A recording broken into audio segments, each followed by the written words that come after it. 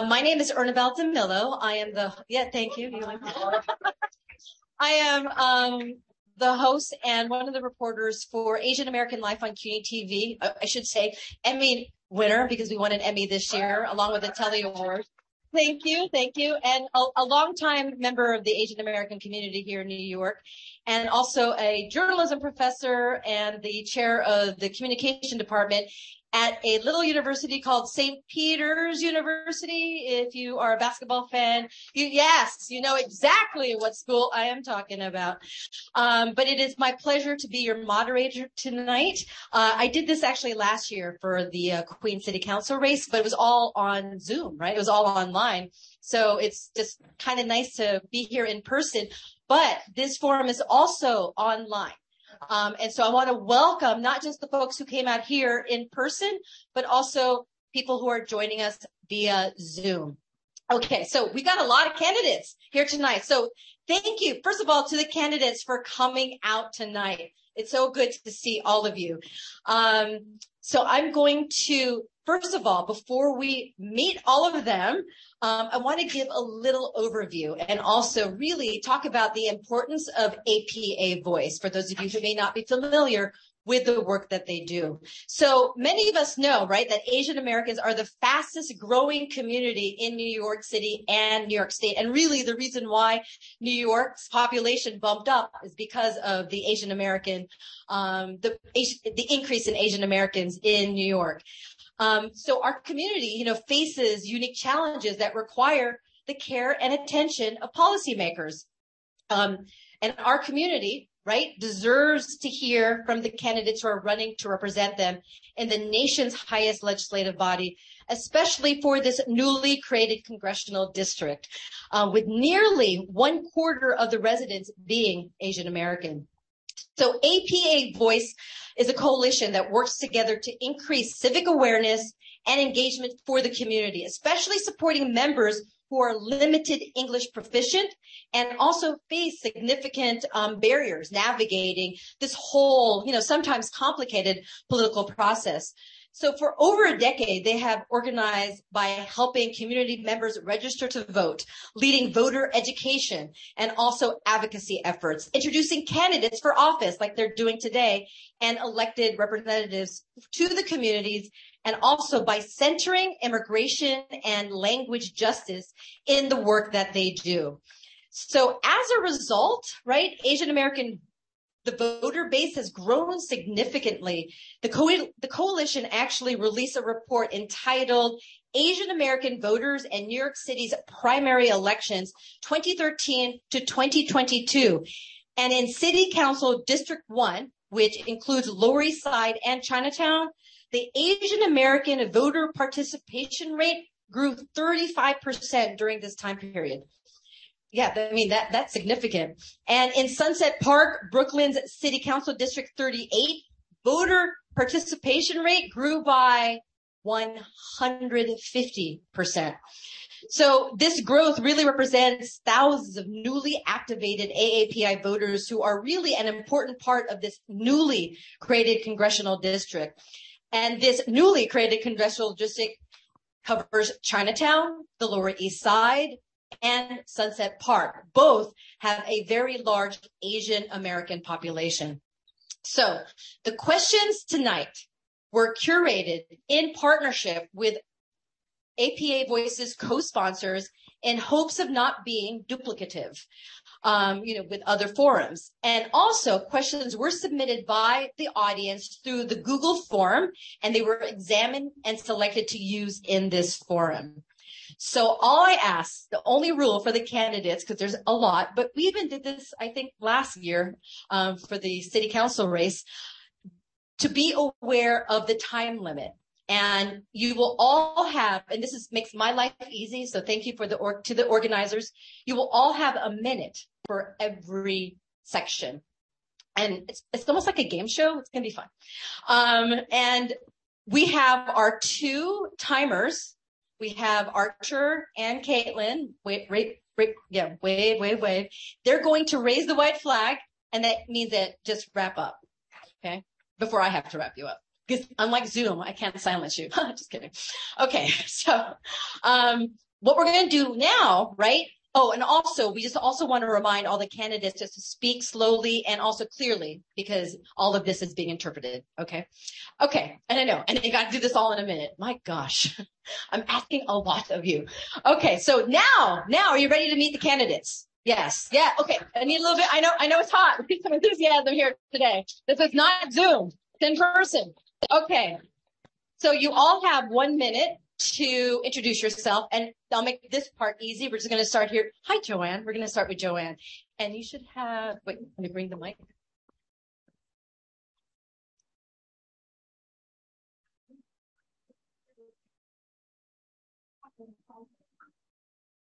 Hello. Okay. Thank you. So thank you to APA Voice and all the sponsors and all of you who came out tonight to participate in democracy. I'm Assemblymember Joanne Simon, and I represent the 52nd Assembly District in Brooklyn, which is home to 30% of the voters in New York 10. And I'm the only person in this race who is currently representing Brooklyn, which is 60% of the race, 60% of the district. But I've lived here since 1980s, and I got involved when there was a shooting on my block. I've worked in community as a community leader in every part of Brooklyn that is in New York 10.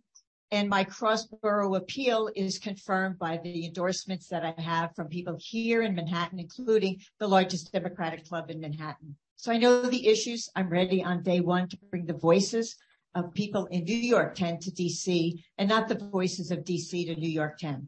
I'm a working class kid from a large family where you fight for what you care about. I've spent most of my career as a teacher and a disability civil rights lawyer representing young people in marginalized communities. And I'm running because we need a thoughtful, progressive, and effective legislator who's only beholden to the people and to the community, not to the real estate industry, not to Trump donors, and not to lobbyists. Whether it's fighting for environmental justice or all of the other work that I've done, I'm happy to share with you. I'm ready on day one. Thank you.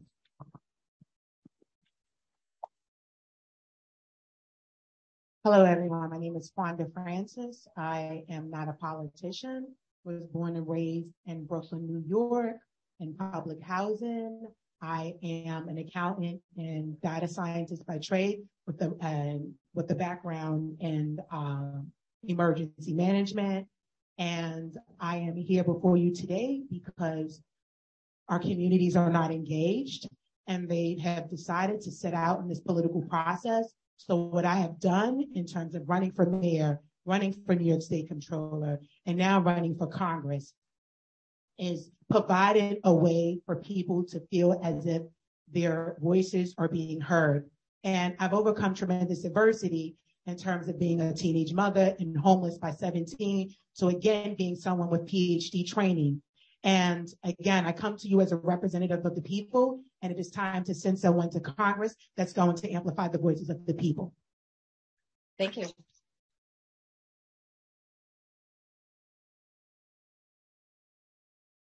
Hi, my name is Dan Goldman.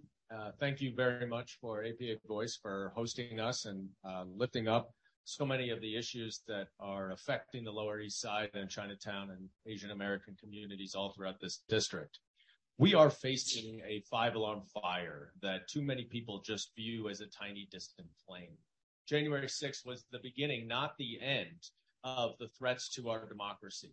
Donald Trump will run again in 2024, and he will try to steal the next election. And as he tweeted today, that he is most afraid of me being in Washington to stop him. And that's because I led the impeachment investigation of Donald Trump, where we proved our case that he abused his power. And I was down there in Washington defending and protecting our democracy. Without our democracy, we cannot meet the urgent needs of the district: housing, language rights, public safety, education. And we need a member of Congress with the skills and experience to meet this moment. Before I led the impeachment investigation, I was a federal prosecutor right here in downtown Manhattan. And I will bring that service, that public service, which has been the only thing that I have done in my career, to represent all of you down in Washington, D.C. Thank you very much, and I look forward to your support. Donald Trump did not tweet that today. Good evening, everyone. I'm Congressman Mondaire Jones, and I'm running for re-election because our work has just begun. Like many New Yorkers, I grew up in Section 8 housing, raised by a young single mom. Since making history in 2020, I have hit the ground running.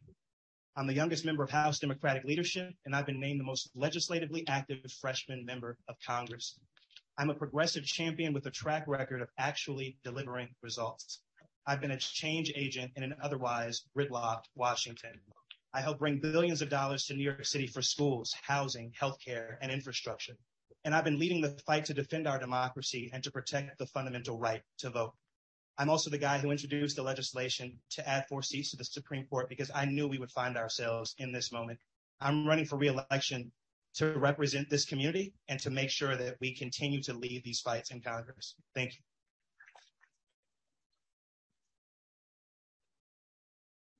Hello, everyone. Good evening. I'm so happy to be here. So honored to share this space because this is my home. My name is Carlina Rivera. I am a lifelong Lower East Side resident and very, very proud to be the current New York City Councilwoman representing the East Side.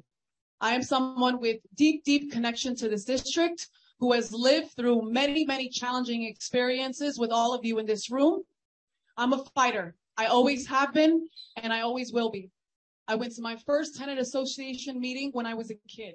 I served on my local community board, and I was a legislative staffer and now a councilwoman and an elected official. I am so proud of the work that I have been able to do, many of it and a lot of it in collaboration with the community-based organizations that are sponsoring this forum.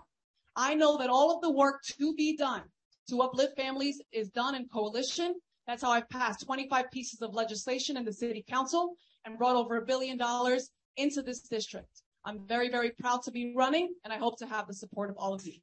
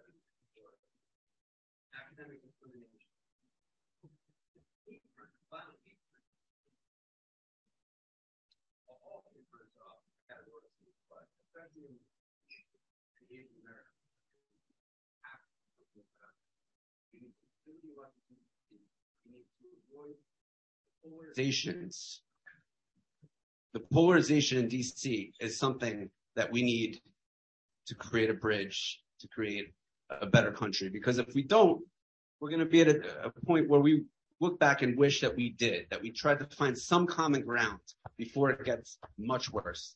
So I am endorsed by New Yorkers for Safer Streets, and I am 100% dedicated to public safety. As a 12-year small business owner, I have management skills, and I'm very at ease in a leadership position. Thanks so much.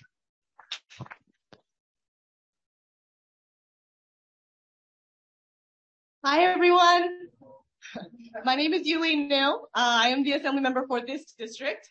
So I am so glad to be here. I really want to thank APA Voice and Ernabel for hosting. I think that this is an incredible forum, and this is an incredible opportunity for us to finally be able to have the representation that we deserve here in our district. And so folks probably know that I am the first Asian American elected in the state assembly for this district. I think that it's really important that we have representation because representation matters. Because I was elected, we doubled the amount of Asian Americans in the state legislature. And then we were able to finally get the Asian Pacific American Task Force. And then we were finally able to get our community organization the funding that we desperately needed. So I think it's really important that we have that representation and that lens to be able to see through. through. What we need right now on the federal level is political courage. It's the political courage to be able to stand up against, the things that we've seen that are corrupt and wrong, the things that we are seeing that are, making it so that we're losing our faith in government, right? What we need to do is we need to make sure that we have a voice and have hope and have the ability to be able to fight for our communities in a way that is strong and transparent and accessible. And I think that I have delivered that constantly for the last 6 years. 100% of our assembly district is currently in this new New York 10. And I just want to continue to represent our neighbors in a strong and transparent and accessible way. Thank you so much.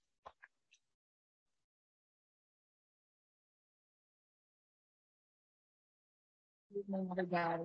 Thanks to the moderator. Thanks to the organization sponsoring this. Thanks to all of you for participating. I'm very excited to be here today. One of those reasons is as I walked past the public library across the street, I realized that that's where my parents, two immigrants to the United States, met each other. So I have deep ties to this district. Maybe not elective, but deep. In any case, tell you a little bit about me. I was the youngest woman elected to Congress when I was first elected, position I held for many years. I was the first woman elected DA in New York City. I was the only woman elected as controller. I'm very proud to have broken the glass ceiling so that other women and other minorities and other people who suffered from bigotry could follow that path. I have a few scars from it, but it's worth it. I want to say that one of the biggest issues facing the Asian American community is bigotry and hatred, in part largely fostered by the former president of the United States. I have always fought racial and ethnic bigotry. I have a long record of that. I will talk to you about it later because my time is up. But that is a critical record and a critical fact that I will bring in representing you in the 10th district if I have the privilege of doing that. Thank you to all the candidates also for keeping everything nice and short. So we're running just a little bit behind, which is fine, right? So we're going to start off with what we call our short answer format. And this format is a one where we will choose a topic, or I'll choose the topic. And so, I teach public speaking, and I know that if you know when you're going to go, right, and you're going to be last, it feels different, right? When you know that you're going to be last or second. So we're going to change it up. So unfortunately, Joanne, you're not going to go first this time. So actually, Kwanda, you're going to go first. So we're going to start off with immigration. And again, you'll have 1 minute to answer. You'll all be able to answer this. And look out for Archer and Caitlin. And as soon as you see the white flag, that means you need to wrap up. So we're going to start off with a very important topic, immigration. So there are an estimated 1.7 million undocumented Asian Americans living in the U.S., including over 200,000 DACA eligible people and close to 15,000 Nepali TPS holders. So an estimated 13% of New York City's Asian American population are undocumented. What is your stance on a pathway to citizenship for all 11.2 million undocumented immigrants living in the U.S.? And how would you utilize federal level tools and platforms to advance comprehensive immigration reform? And also, I know, 1 minute, your position on the role of ICE and CPB, Customs and Border Patrol. So, Kwanda, Francis, I will start with you. Yeah. Hello.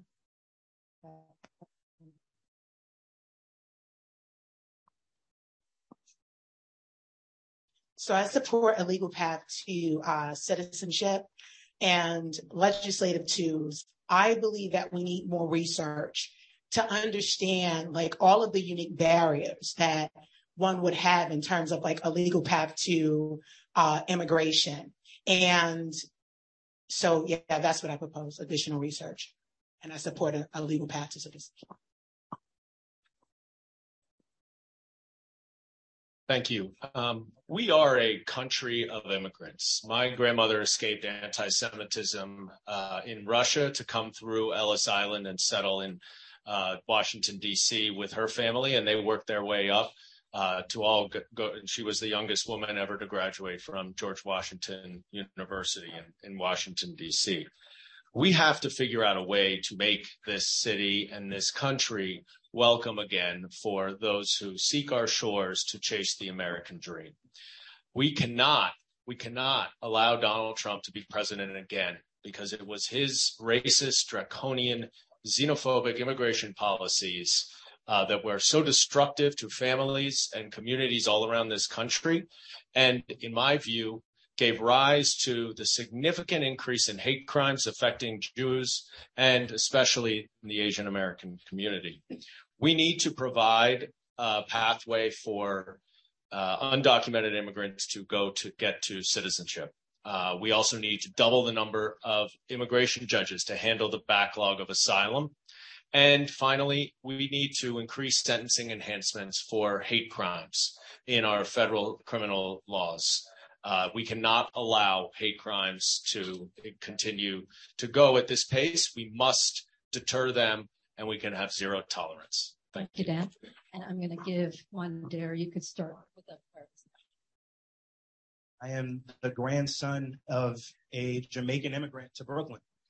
I hope that he is smiling down at me from heaven right now based on the work I've been doing. This is a real problem that we've had, including within the House Democratic Caucus. There are still too few people with the political courage to vote for Linda Sanchez's bill called the U.S. Citizenship Act, which would put 11 million plus people on a pathway to citizenship. I'm proud to co-sponsor that legislation, and I'm not going to stop fighting until we get it done.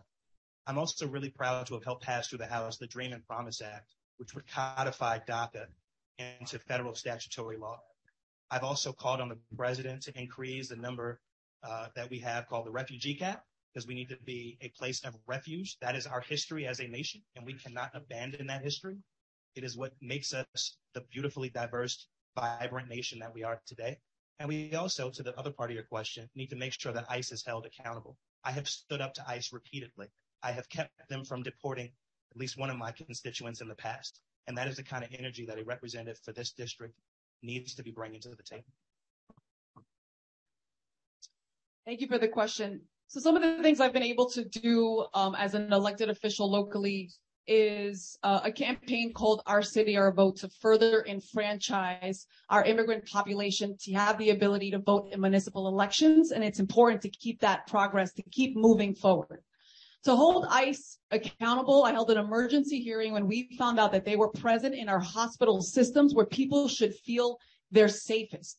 So I'm going to continue that advocacy as your member in Congress, absolutely supporting DACA, Biden's U.S. Citizenship Act. The American Dream and Promise Act is an important piece of legislation. It was authored by Congresswoman Nydia Velázquez, who has endorsed me in this race, and I'm very proud of that endorsement, as well as Congressman Adriano Espaillat, who is the first undocumented congressperson and proudly represents Uptown. And when we look at what Trump has done, the anxiety and rhetoric that he instilled in our communities, threatening benefits, threatening completion of the census, I've been able to work in coalition to get these things done. And that is the type of congresswoman I will be, fully supporting a pathway to citizenship and comprehensive immigration reform. Thank you. I'm very proud of this city's role in becoming the melting pot that it is. The dynamism that the immigrant communities bring to the city are part of what makes it thrive and unique. My family came in also escaping Russia as Rabinowitz. They named us Robinson. It was too hard to pronounce. We didn't care. We were so happy to be there. I wasn't there. It's my family. But that said, we need border control. No country is safe without some immigration or illegal immigration barriers for that matter. So for those who are here, we really have to encourage the legal process of immigration. And I always said, a lot of students come from overseas and they go to MIT and then they don't get a visa to stay after they're educated by some of the finest institutions in the world. And we shoot ourselves in the foot that way. So we do need reform, but we can, inflation will go even worse than it already is if we continue to infinitely take in more immigrants without some protocol. Thank you, Leon. So I think I'm the only immigrant on this panel. Yes, I heard a whoop. But I do want to say that this is a personal issue for me. Asian Americans are the largest growing undocumented community here in New York and across the country. And this is something that a lot of people have talked about academically, but we don't have the representation to talk about it politically. And I think that it's really important that we are having inclusion in that matter. We need to make sure that we are, on the state level, we have already passed the DREAM Act. On the state level, we also passed Green Light Bill. On the state level, we've also looked at a lot of different ways to have language access. I think it's really important that we have all of these things on the federal level. We need to make sure that we have immigrant legal services. We were able to get a certain amount of dollars for legal immigrant services for our communities, but we actually did not include Asian Americans until we were able to finally get dollars separate for us on the state level. And so these are the ways that representation matters and the lens matters for us to make sure that we are having that representation on the federal level. Thank you. Thank you very much. I think you can tell from my former remarks that immigration rights are very dear to me and for my family as well. I have a long record here. We know, everybody in this room knows, how immigration has enriched this country in so many ways we can't even count them. And so as far as I'm concerned, I'm for expanding refugee numbers. I'm for expanding immigration. It will improve our economy. It will improve our society. But I actually have a record. When I was chair of the Immigration Committee, many of you will remember, there was an outflux of boat people from Vietnam. Most of them were ethnic Chinese. I played a key role in that crisis in the admission of close to 1 million refugees from Southeast Asia into the United States, many of them coming to New York City. I'm very proud of that record. I also was responsible for the paroling of refugees into the United States from Iran. I was also involved in the paroling of Soviet Jews into the United States. So I've got a long, long record of fighting for the admission, not just talking about it, but actually bringing refugees and immigrants to this country. And I'm proud of it, and I will stand up for that in the future as I have in the past. Thank you. And Joanne? Thank you very much. I, too, would support a pathway to citizenship. We are a nation of immigrants. I'm the grandchild of immigrants to this country. And we are all enriched by immigration. So, yes, I would expand a pathway to citizenship. And, yes, I would expand refugees. I would also eliminate Section 1325 of our immigration law, which currently criminalizes people coming in who are not authorized to come into the United States. And that is how we ended up with DACA. That is how we end up with so much of the persecution of undocumented people who are here in our country. I do agree that there's hate crimes that we need to address. And at the state level, I have passed a law that would eliminate, would create a rebuttable presumption so that we would be easier for us to prosecute hate crimes in New York State. And of course, I also am a co-sponsor of the bill to allow voting in municipal elections by undocumented members of New York City.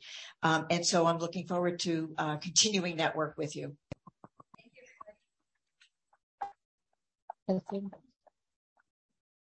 This one still doesn't work. Hello? No? Oh, is it on? Oh, I wanted my voice to sound louder. I kind of like my voice. See, I like the way it sounds here, right? Okay, thank you. Thank you. So that was immigration, and I know some of you already touched upon this topic, but we're moving on to anti-Asian violence. And I don't know if you can see behind you, it's actually right there, everything that I'm talking about here. So as I had previously mentioned, there is a very large Asian population here that resides in the district if you are elected. And according to the COVID-19 Community Health Resources and Needs Assessment Report conducted by the NYU Center for the Study of Asian American Health, CACF, and CPC, they found that 78% of those surveyed feared their safety because of racism or discrimination related to the COVID-19 pandemic. I mean, I know personally that when I am walking around, I actually think about my routes and where I park my car and what subway, if I need to take a subway. It's something that I never have had to think about until, the last couple of years. So what are some of the non-carceral and holistic approaches that you think are needed to address anti-Asian violence? And also, what is your position, and some of you, I think, already mentioned this, on the COVID-19 Hate Crimes Act? So to change it up a bit, I'm going to start in the middle now. And Carlina, you're first. Thank you. Thank you very much. And thank you for the question. And I just want to acknowledge your comments, because I don't want anyone to feel unsafe in their own community, in their own city when they're walking. And thank you for sharing your comment, because that is incredibly serious. So non-carceral solutions, of course, it's investing in our communities. The safest communities are the ones that are invested in. There is no question. You can see the difference in Manhattan and in Brooklyn alone with communities that are just even a few blocks away from each other and what people experience. So programming and services is incredibly important. That's investing in our youth, making sure community centers are open late. That's investing in workforce development training. That's making sure that people have the social services that they need, because that in our infrastructure is crumbling, because we also have to upgrade our subway systems to make sure that they feel safe for people who have to commute and go home. We also need small business support. We know we feel safer in communities when small businesses are open and the gates are rolled up. And many of our communities in our Brooklyn and Manhattan Chinatowns are closing early because many of the employees do not even feel safe on their commute home. There has to be a comprehensive, multi-pronged investment in our communities, and I support legislation that would ensure that we are addressing those systems, those communities that have been disproportionately affected by the COVID-19 pandemic. Even before this happened, I was going to vigils for community members who are experiencing anti-Asian hate and who were victims to tragic violence, and that cannot continue.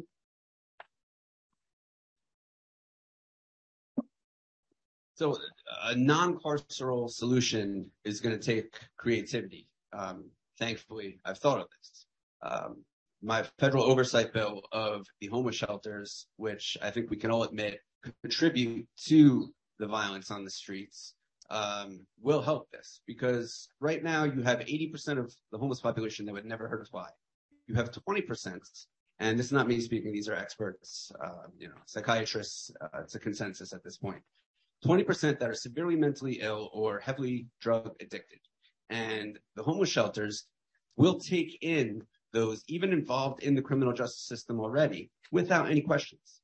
So these neighborhood attacks that we've seen, including the really tragic one with Christina Yuna Lee, these are the things that we can prevent by having a physician on staff to make sure that those who are part of the criminal justice system are analyzed to make sure that dangerousness is accounted for and they're sent to a facility if need be. So I just wanted to say that, first and foremost, we have all experienced so much anti-Asian hate and violence. So Ernabel, thank you for sharing what you shared, but this is also my experience. And I think that, what we need to do is, really kind of dismantle a lot of that thinking about who belongs and who doesn't. And I think that that's really where it stems, right? A lot of the anti-Asian hate that we are experiencing in this country, yes, Donald Trump exacerbated, yes, congressional members exacerbated, yes, we've heard this rhetoric before, but the fact of the matter is we have state-sanctioned racism. It's embedded into our every single piece of legislation. The fact of the matter is, from the Chinese Exclusion Act to the Japanese internment, we are seeing basically what's happening as a result of our country's history. And I think that it's so important for us to make sure that we are dismantling piece by piece that hatred. And so that's coming with investing in our communities, making sure that we have the dollars that we were able to bring on the state level, for example, the 30 million, but we have to also make sure that we're continuing to fund our communities in a way that is actually impactful. I also wanted to mention that I did not get to say that, I'm actually helping to right now, trying to make sure that ICE is in the courthouse. We didn't actually get to, I'm so sorry. There were so many topics on that other question. Don't worry, there's plenty of stuff happening later. Yes, and I'm also trying to eliminate ICE, and I think that that's also making it so that certain people feel like they can't belong, and we have to make sure to end the model minority myth and the perpetual foreigner syndrome. Thank you.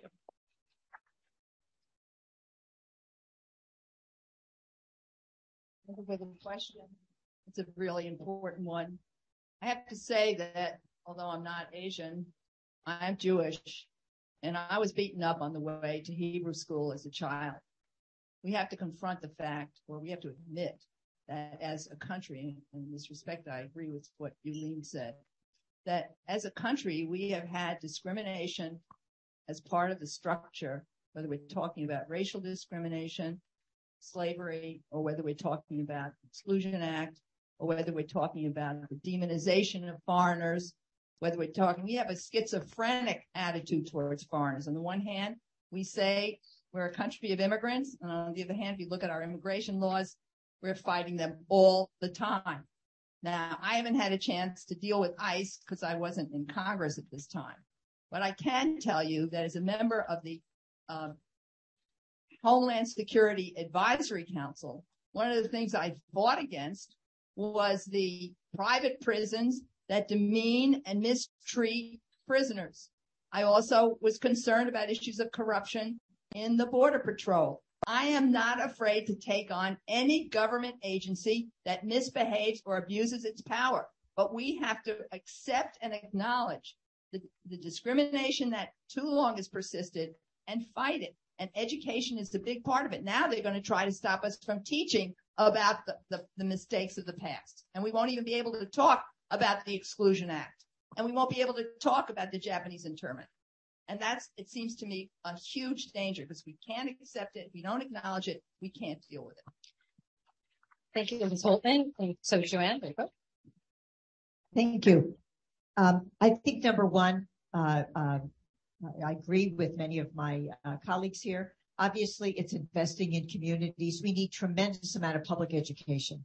And we need public education that will combat these myths in the general public because people don't even realize how much they have been affected and their lives have been affected and how much they perpetuate systemic racism at every step of the way. And whether that is anti-Asian violence or anti-Black violence, the United States is inherently a racist country. We need to pay people better so that we need to ensure that when we're paying people for the work that they do, that we stop undervaluing the work of immigrants, undervaluing the work of people of color, and undervaluing the work of women. And we can do so much of that by working in coalition with our community-based organizations to ensure that they are part of the solution. If we empower their voices, we will make headway in this fight. Okay, so I want to expand on my research comment because when we talk about various types of hate, there's a lot of underreporting. Folks are not reporting the fact that they're victims of hate crimes. So what I propose in terms of doing is performing community mapping to identify relevant stakeholders. Because when we talk about Asian community, African American community, all these communities, they don't exist in the Malama. They are very different and distinct. So establishing a community advisory board that consists of key informants and community members. And the reason why I say informants is because sometimes people don't feel comfortable speaking on the record, whether it's because they are undocumented or just, cultural issues of trust. They don't feel comfortable sharing their experiences. So putting together this community advisory board that would sort of elicit the experiences and attitudes and perception of life in various communities will allow us to be intentional with our resources to really invest in the areas that need the investment to not just reduce various forms of hate, but again, to ensure full economic participation. Thank you. Thank you for the question. Just to put this in context, since just 2020, 2 years ago, there has been an increase by 368% in Asian-directed hate crimes. In 2019, there was 1 reported, and last year in 2021, there were 131 reported. This is growing exponentially quickly and is due to a number of different things. When I was the prosecutor for 10 years in the Southern District of New York here, I protected and defended a lot of the victims of crime in this community itself. Prior to that, I worked with Michelle Alexander on her book, The New Jim Crow, which is the seminal book on inequality in the criminal justice system. We need a holistic approach to revamp our justice system by investing much more in mental health treatment, substance abuse treatment, and education, especially education, as Joanne pointed out. Not only cultural education, but also vocational education, so we keep people out of the system. But we also need to then allow the police to do what they do best, which is to keep our streets safe, not be dealing with domestic disputes and homelessness. So the way to combat so much of the hate crimes, so much of the public safety issues, is to ensure that people are put in the place where they can do their job the best, to keep people out of jail who can be out of jail, while also focusing on making sure that our streets are safe, our businesses stay open, and our subways are okay for our children to go on. Thank you, Dan. Dan? I don't know what it's like to be a member of the AAPI community, but I do know what it's like to be targeted because of what I look like and who I love. And Ernabelle, my heart breaks because of what you have to experience every single day in the city. New Yorkers deserve to feel and to actually be safe in our communities. And that's what I'm fighting for in Congress and what I'll continue to fight for if I get reelected. I'm proud to have helped pass the Domestic Terrorism Prevention Statute through the House Judiciary Committee and the House of Representatives. Rand Paul is holding it up in the Senate, but I think we can get this done. I'm also really proud to support the Nonprofit Security Grant Assistance Program, which provides security assistance not just to synagogues and other places of worship, but also to all of our nonprofits, including the ones that are organizing this wonderful event today. We also know that hate crimes in particular have been facilitated by the ease with which people have been able to obtain weapons of war. It's why we need to pass an assault weapons ban. It's why we need to enact universal background checks. I'm proud to have helped pass the Bipartisan Safer Communities Act into law earlier this year, but we have to go so much further than that. And we also need to make sure that we are teaching the history of discrimination in this country, because no one is born with hate in their hearts. We need to make sure that we are teaching people how to love and how to be culturally sensitive and competent and value all human life. Thank you, Mondaire. And thank you to the candidates for answering that question. And next we have families. So in New York, approximately 20% of children under 5 live below the poverty level. And in some communities, that is actually as high as 1 in 3. So we're here to talk about the temporary expansion of the child tax credit, right? Included in the American Rescue Plan of 2021, which served as a valuable lifeline for families served by the settlement houses in New York. So having this predictable income through the CTC payment allowed them to pay for necessary living expenses, particularly food and rent, and also lifted millions of children out of poverty nationwide. So Congress has allowed this benefit to lapse, even as it has proven to be a tool to reduce child poverty. If you are elected to Congress, what would you do to address child poverty? And would you seek to expand the child tax credit, making it fully refundable and available in monthly cash payments? So I'm going to start, Yulene, we will start with you, and you have a mic. Thank you so much. So the child tax credit is one of the best things we actually did during this COVID pandemic. And I think that we actually need to not just expand it, but we also need to look at other programs like it. I think that one of the things that we actually can do is also take and eliminate asset limits off of certain social benefits. One of the things that I've been working on the state level is to try to pass a bill that would eliminate certain asset limits or raise certain asset limits to make it so that, people can have more access to certain social benefits. One of those benefits would be WIC. WIC is a incredibly successful program that's for women, infants, and children. It is a program that I was definitely, benefiting off of as a child. I think a lot of kids who were born in the 80s and 90s were actually benefiting off of WIC. I think it's important to make sure that we can help to make sure that programs like WIC, programs like the child tax credit can continue. We need to make sure that we have incredible resources for folks because we are going to see a large disabling event as we go because of COVID. And I think that this is something that is happening as we speak, and we need to make sure that we have the resources to deal with it. Thank you.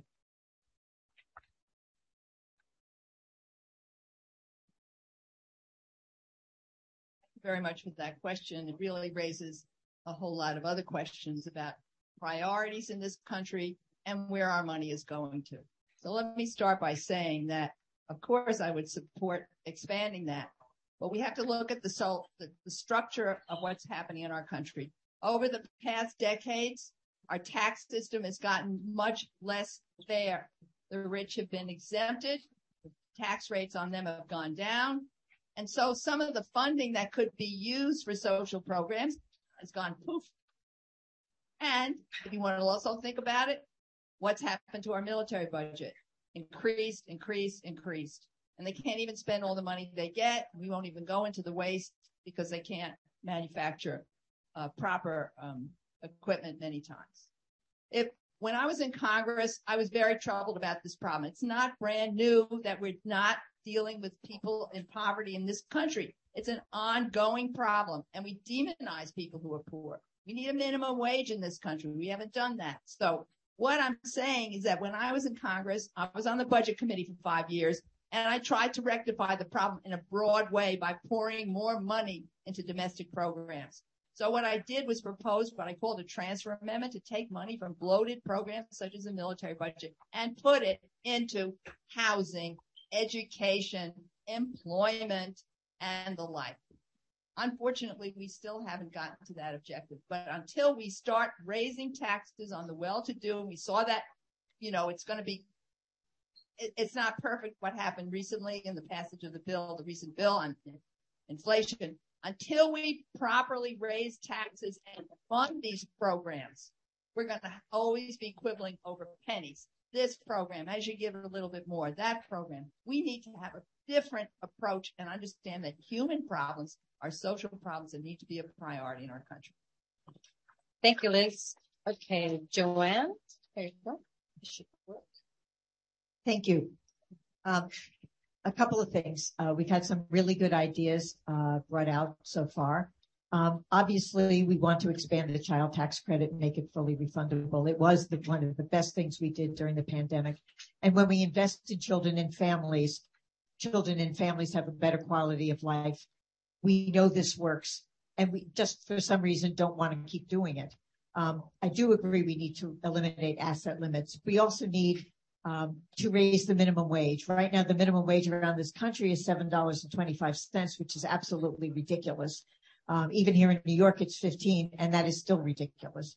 And we need to, change our tax code so that the people who have money, who have been able to not pay their taxes, actually are required to pay their taxes. Those are just a couple of things that we need to do. Obviously, when we do those things, we will be able to invest in our communities differently, invest in our children, and invest in affordable housing as well.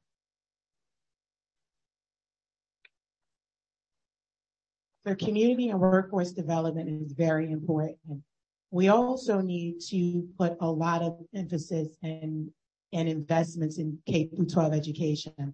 I've talked about introducing artificial intelligence and machine learning into the K-12 curriculum to identify student learning styles. We also need to ensure that students are exposed to coding as early as kindergarten. This is how we systemically start changing the tide in terms of reducing poverty. We should expand the child tax credit. I think as an accountant that a mother that is able to, I've taught so many women how to invest and realized when they got to $20,000 in investment income for some of them, that was more money than they earned. They lost access to the child tax credit. So these nuances are things in the tax code that we really need to look at and be intentional about. But again, if you don't have these advisory committees set up, you don't know these things. So as someone that was a teenage mother that fought her way out of poverty, and I was good about New York City because people didn't give up on me. The city didn't give up on me, and I'm not going to give up on the future of and the kids in the city. I'm saying again, in order to reduce poverty, you have to figure out what the barriers are to full economic participation. And what is that? Opportunities, recreational deserts, food deserts. They've been in the same communities for the last 4 decades. So we need leaders that are ready for this moment to bring us into the 21st century. Thank you, Mike. Thank you. Thanks for the question.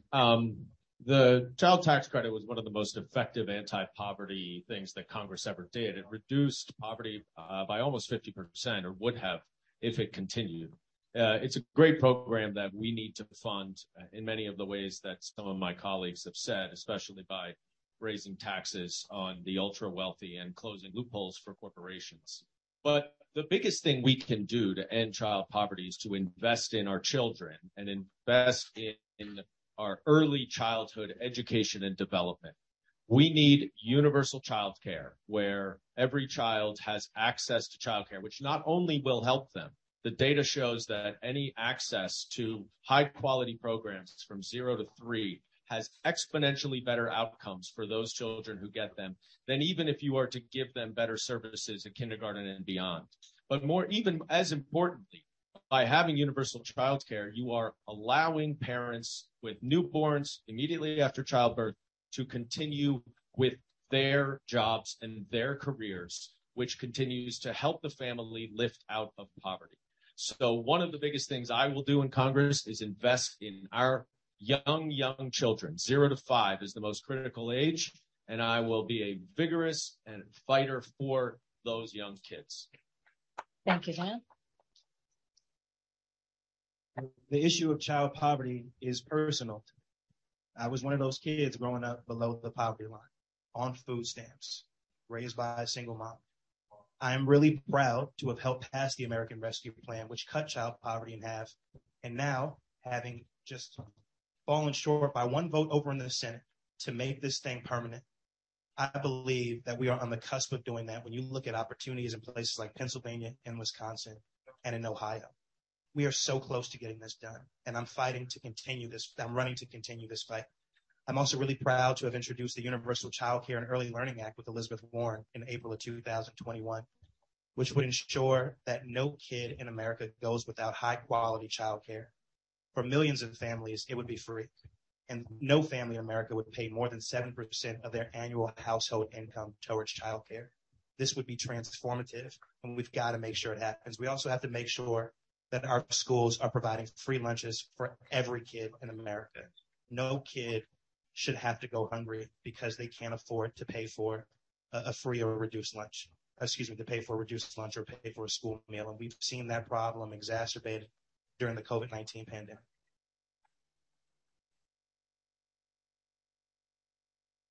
Absolutely, we have to expand the child tax credit. You mentioned food, rent. I always say the 4 basics that every family should have access to are housing, healthcare, food, and education. It sounds very, very simple, but you can see the extreme wealth disparities just in NY10 alone. And I will tell you that my council district is a snapshot of those disparities as well, demographically and socioeconomically. So knowing the inequities that exist and how to invest in them make me a better legislator and uniquely qualified to take this on. And my story is also very personal. Section 8 housing, single mom. I absolutely grew up on WIC. These are programs that families depend on. And so we have to ensure that we are investing in childcare, in programs all year, whether it's something like a Summer Rising that continues schooling and academics all year, early childhood development, literacy programs, workforce development. It has to continue through a child's life.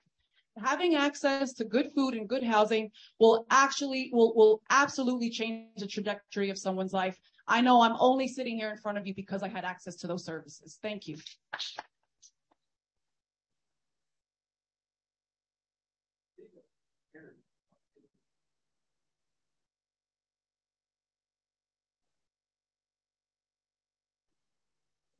So being a parent is extremely difficult, and it's a nonstop balance between career and being there for your child and wanting to spend time with them. And if the child tax credit is the difference between a family living in poverty and a family being above the poverty line, I absolutely support that tax credit being permanent. I think that's important, and I would gladly get behind that effort in Congress. Thank you. Thank you to the candidates. We are going to be moving on to the next topic. And because two people didn't show up, we're actually, okay with time. So the next topic is a big one. It's housing. And because there are a few more topics, when Archer and Caitlin raised the second white envelope, right? I will cut you off. Okay. So FYI, I'm not being rude. We just need to move on. Okay. So let's talk about housing. Yes, let's talk about housing, right? Housing is also a big, big topic.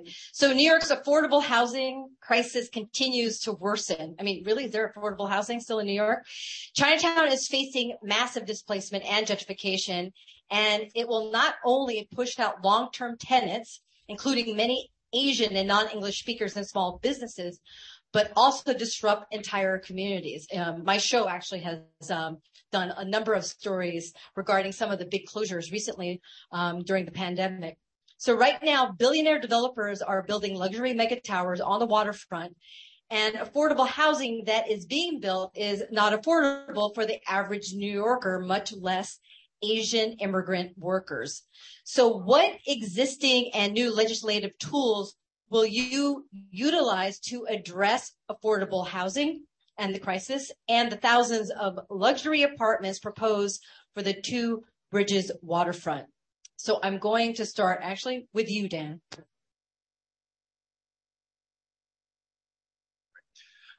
Thank you for raising one of, if perhaps the most important topics in this district, and particularly on the Lower East Side of Chinatown, which is affordable housing.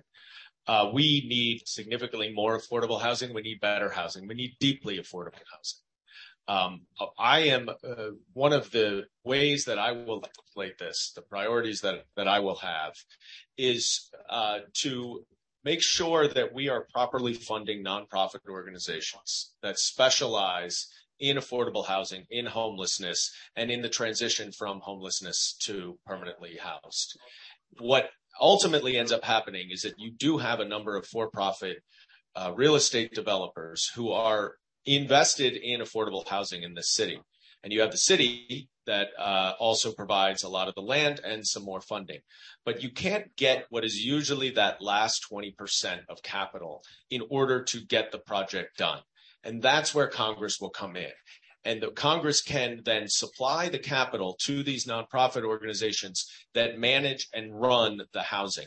And this is a way that we are going to have a three-way partnership that will allow us to significantly grow affordable housing in this city. Mondaire, go away. We cannot rely on the private sector to build the kind of deeply affordable housing that we need and deserve in this city. We need a federal government that brings its resources to bear in funding the repair of NYCHA. I am fighting to make sure we do precisely that. I worked closely with Maxine Waters last fall when we got tens of billions of dollars for NYCHA, including money to create 300,000 additional Section 8 housing vouchers and the version of Build Back Better that I helped pass in the House.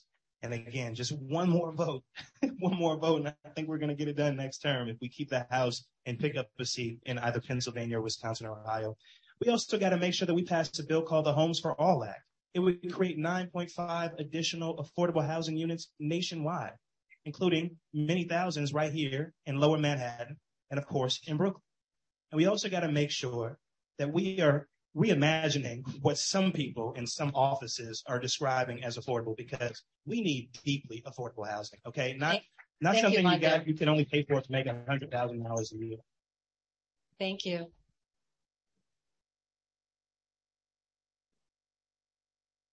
Is that okay? It's stopped. Is that one on? No, if it's on, turn it off. I'm not the technical director. I just want to make sure everyone can hear and that you can hear us clearly. Okay. So this is one of the most important issues of our time. It is not just a New York City crisis. This is the crisis across the country. Right now, the average median rent is $5,000.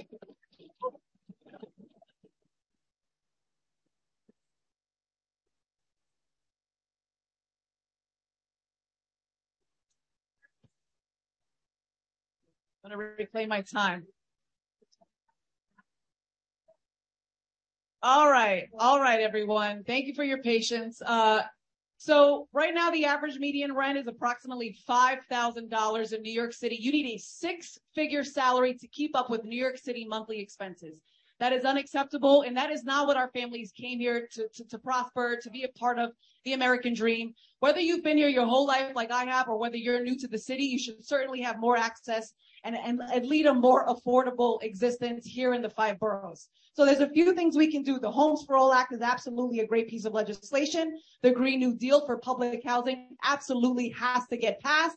And I introduced and passed a resolution in the council to support that bill. That is a $40 billion challenge we have in our public housing system just here in New York City. And so you can check the receipts of who has invested in public housing. Unfortunately, over many years, Washington has not come correct, but there's hope on the horizon. I feel the state has not put in their piece either, and the city is trying to keep up with massive repairs that are needed in these units.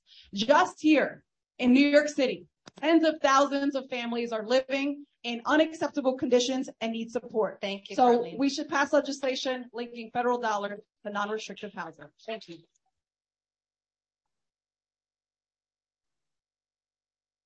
So affordable housing is absolutely a necessary component of being a first world compassionate society.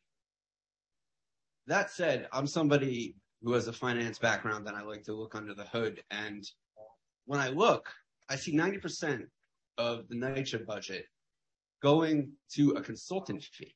So we can talk all we want about fixing the disrepair of NYCHA buildings.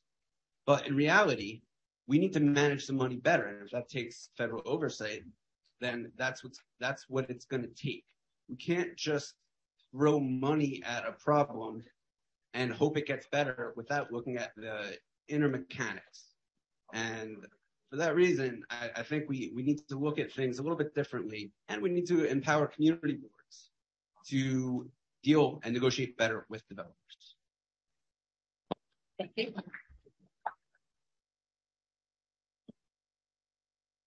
Is this one working? Yes. So we need to make sure that we actually have more public housing, not less. Our public housing is the actual only truly affordable, deeply affordable, permanently affordable housing that we have here in New York. And that's why we have to protect it. This is the reason why, I was very adamant about making sure that, we push back on some of the privatization efforts of our public housing. And this is why, even when people were telling me, you can't get capital dollars on the state level, it's a federal issue, that we actually were able to bring over $1 billion in state capital dollars for our public housing. That was something that I led and something that I will continue to fight for and to make sure that we actually have. One of the things that, that was mentioned already was Maxine Waters' bill for Build Back Better. She has really great pieces in there. $70 billion for public housing, fully funding our public housing fixes, making sure that we have more dollars for our Section 8 housing, and then also making sure that we have pathway to home ownership. I think that these are all different ways that we can help our housing crisis. The other thing that we have to make sure is to fight for our rent regulations. I'm sorry. And that's what we did in 2019. Sorry.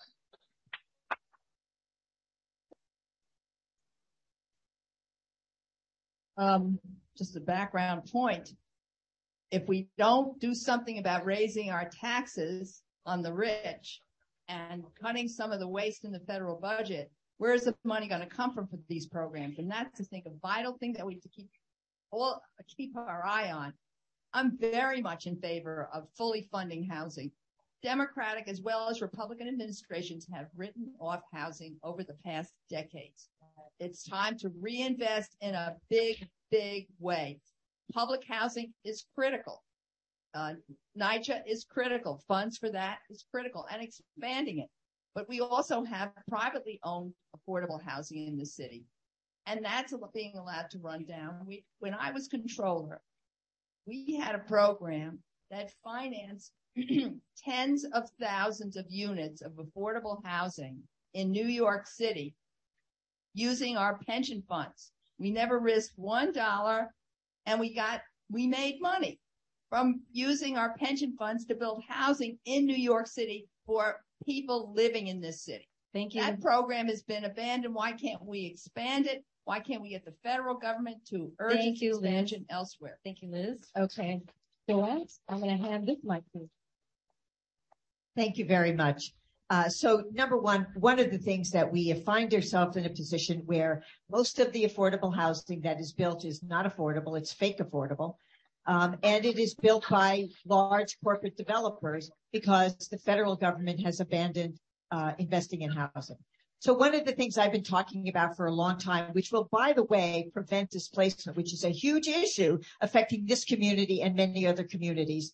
You know, we had fake affordable housing at Atlantic Yards in Brooklyn, and we have lost 25% of the African Americans from the 4 community boards that were supposed to get that preference. That is just a classic example of what we're doing wrong in this city. So what we need to do is free up funding and more access to capital for not-for-profit builders, because the not-for-profit builders can build more deeply and more units that are deeply affordable, so we don't end up with 80% of luxury housing and 20% of fake affordable housing. There are many things we need to do to free up those streams so we can redo Mitchell-Lama. We can redo city partnership housing and affordable home ownership, among a few other things. Thank you. Thank you, Joanne. So I agree with you, and I would say that where are our priorities? We talk about Chinatown.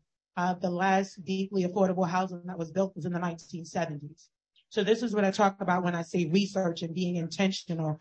We can sit up here and talk about what we're going to invest in, but again, the nuances of how to help people and ensure that, again, that we're investing in a way that the average person feels that their quality of life is improving, right? Is what, as elected officials, everyone should focus on. And again, there's no affordable housing, but there's still proposals to build jails. There's proposals for additional shelters, and the individuals in the community don't want that. So I think that when we talk about priorities, prioritizing the needs of the most vulnerable in the community is a starting point.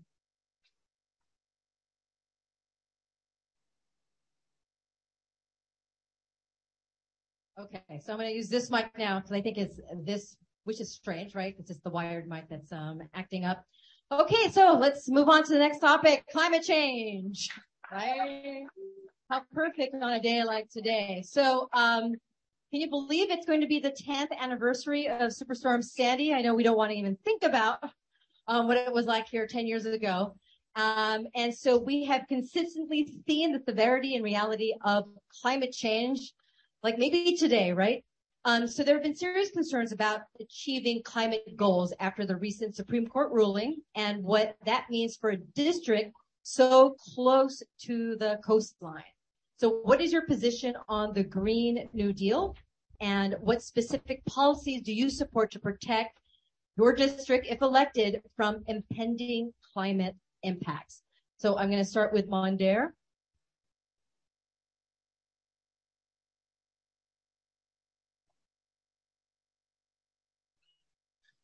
Like many of the people in the room, I'm sure this is personal to a lot of folks. We're going to inherit a planet that will be devastated by climate catastrophe because people who've been around for a long time have failed to act with the urgency that this issue requires. I'm a proud champion of the Green New Deal. I've also introduced my own legislation called the Fossil Free Finance Act, which would require Wall Street to transition to 100% renewable energy. I'm also really proud to have gotten us, along with some of my colleagues, this far, such that on this upcoming Friday, we are going to vote for the largest investment in climate action that this nation has ever seen, $370 billion. It's to the point where we are going to cut carbon emissions in this country by 40% by the year 2030. That is transformative legislation. And it was led by members of the Progressive Caucus, including myself, who fought, and finally got Joe Manchin to the table to do this. Okay, so I'm really proud of that. We also have to make sure that the infrastructure money that we are getting, the billions of dollars in infrastructure money, is invested in climate resiliency, including in environmental justice communities in the Lower East Side, and of course in Sunset Park and in Red Hook. I feel like they're starting to get technical issues when you get to 1 minute. That's a good strategy. I'll stop talking.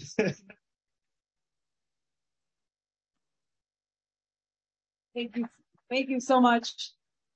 Hurricane Sandy hit our community and our city 10 years ago. 44 people died. 44 people died. And 10 years later, we are finally having Congress make an unprecedented investment. It is about time, and it is long overdue.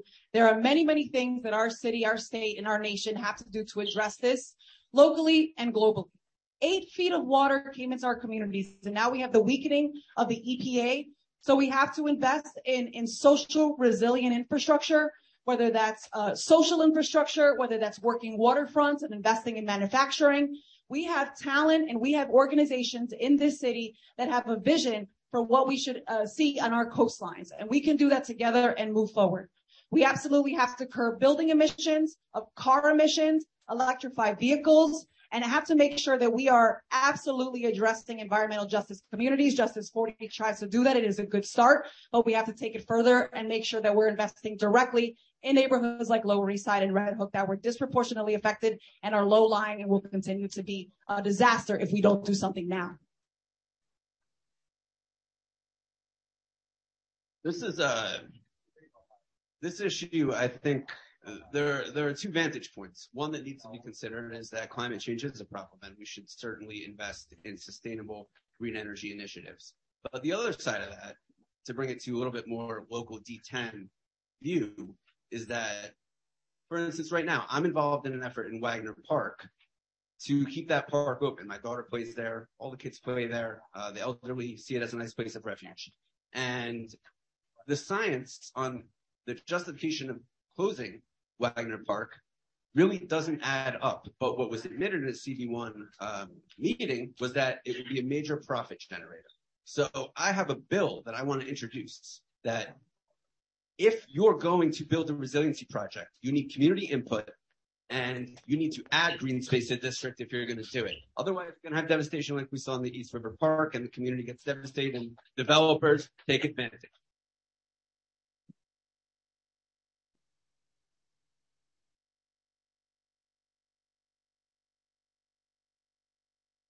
So as a lawmaker, obviously representing Lower Manhattan, the climate crisis is not theoretical to all of us here in this room. We have to make sure that we are, talking to folks who have walked through the floodwaters. We've talked to the small businesses. This is a moment when we have to make sure that also we're bringing federal dollars into Lower Manhattan, right? And I think that people know that in Brooklyn and in parts of Lower Manhattan, we got certain funding. LMDC did not get any funding. We have to make sure that we have federal dollars coming in to help to protect our coastlines. We have to make sure that our polluting companies are also needing to bear that financial burden of repairing the sweeping damage that they have caused, which means raising tax rates on legacy polluting industries. I think that many of these companies have done is actually very criminal, and they are protected by a political system that has allowed them to write their own exemptions from liability for the damage that their fossil fuel extraction has actually caused. So I'm really, really proud to have the support of the Sunrise Movement and also triage and making sure that we have climate bill that will help us, just like this one, that was just passed for $370 billion for climate. And so we need to continue to do that and also hold our fossil fuels accountable. I agree. This is one of the critical questions of our time. I actually have a long record of standing up to the polluting oil companies. When ExxonMobil had oil spill and Arthur Kill, City of New York wanted to give Exxon a slap on the wrist, and I said, no, we're going to have a tough penalty, and I enforced that. So I'm not afraid to stand up to any of these special interests at all. When I was controller, the City of New York wanted to build 9 new polluting incinerators, municipal incinerators. I organized the environmental community in New York. We all worked together to stop this program, and we did. It just shows that when there's a will, there's a way. And that kind of leadership is something I want to show for this community. Secondly, another thing that I did was also to try to get the SEC to get the oil companies and others who are affecting the environment to describe the consequences of their actions on the environment. That's a critical thing that allows us then to take action against these polluters. Thank you, Liz. Joanne, I'm going to give you this mic. Thank you. Climate is clearly the issue of our time and has to be a lens through which we see everything. And so one of the things that I've been leading on for years, I was leading a group of community members throughout Western Brooklyn to take down the polluting Gowanus Expressway. And they laughed at us for years. And then they stopped laughing at us because, in fact, we could do it and clean the air if we put in a fiscally responsible and climate just tunnel.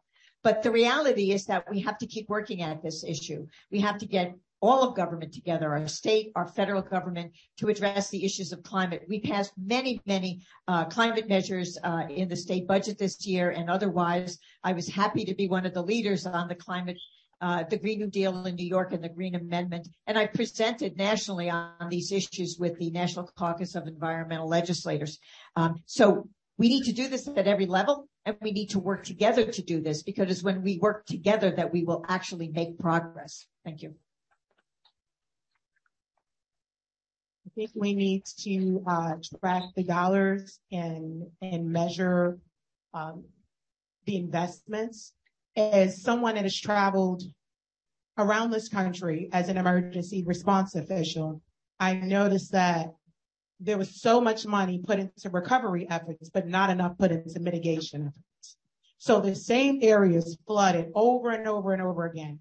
And for me to travel from New York City to whether it was Mississippi or it was Texas, because it's very expensive, it's again an incredible amount of money going into recovery, but we're not intelligently addressing climate change. So we need smarter people leading the government. We need to send some researchers to Washington that really understand that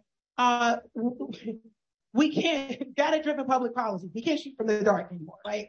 The data is there, use it intelligently to inform decision-making.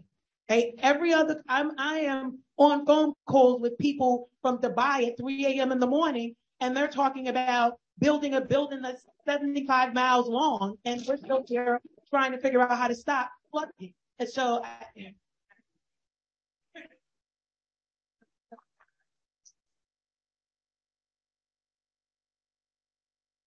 I have 5 children that I'm raising here in Lower Manhattan, and I am very concerned for their future, and I'm concerned for the planet that they are going to inherit.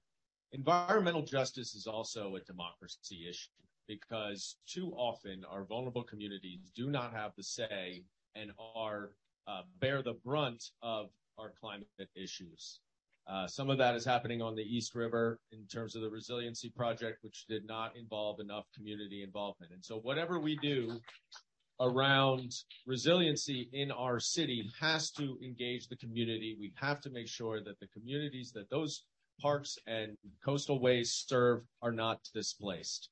But a lot of what we can do to fix climate change is through investigation and oversight. especially now that the Supreme Court has made the Clean Air Act much less accessible for the executive branch. So Congress needs to do more investigation and oversight, similar to the investigations that I was doing down there, to ensure that our fossil fuel companies, that our carbon producing companies are held to account, especially for representations that they make about their environmental efforts.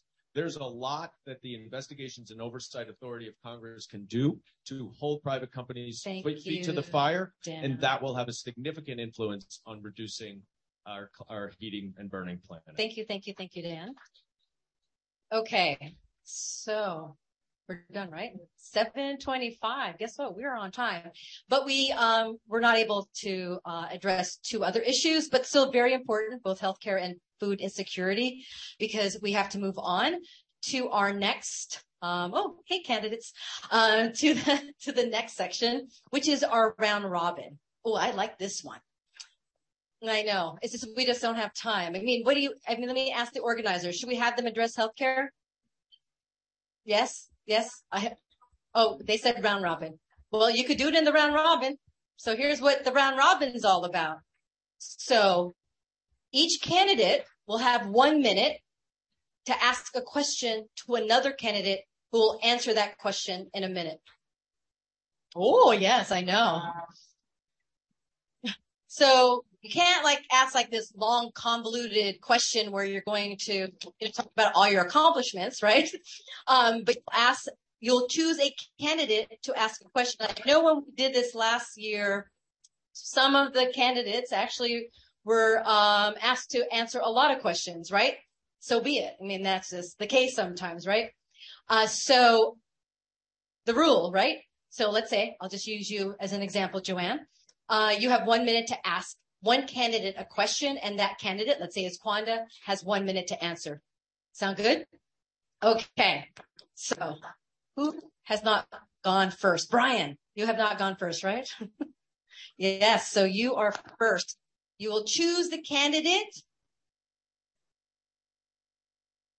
who you want to address. Yes. Stay with this. So I'm going to choose Mr. Goldman. Last forum was pretty hard on Yulene for supporting BDS, and I still think it's anti-Semitic. But I want to talk to Dan about what his actual policies are. I don't think anybody here, at least 99% of us, like Donald Trump. I don't like the guy. But is that a congressional platform? Because, I'm more interested in what the voters want. How are we going to improve the district? How are we going to really help public safety, aside from gun control, which we all support? What are you going to do for the district? Thank you for the question. I think we're all interested in, I at least am incredibly interested in making sure that all aspects of our district get the quality services and resources that they need. But we can't tackle these important problems if we don't have a democracy. And I think the notion of poo-pooing the threats to our democracy right now, when what we saw Donald Trump do on January 6th is just the tip of the iceberg, because he's going to run again in 2024. That's his only criminal defense strategy. He is going to try to steal the next election because it's the only way that he's going to stay out of jail. And so if we just say we're not going to address it, then we're going to lose our country and we're not going to be able to help all the people that we want.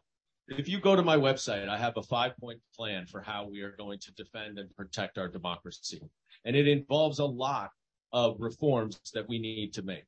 One of them is the Protecting Our Democracy Act, which I helped draft before I left thank you, Dan. Congress. They'll have to go to There your are website. a number of Thank you. others, so I Thank hope you will go look at that. Okay, so Yulene, yes, you asked the question. Choose the candidate that you want to ask the question.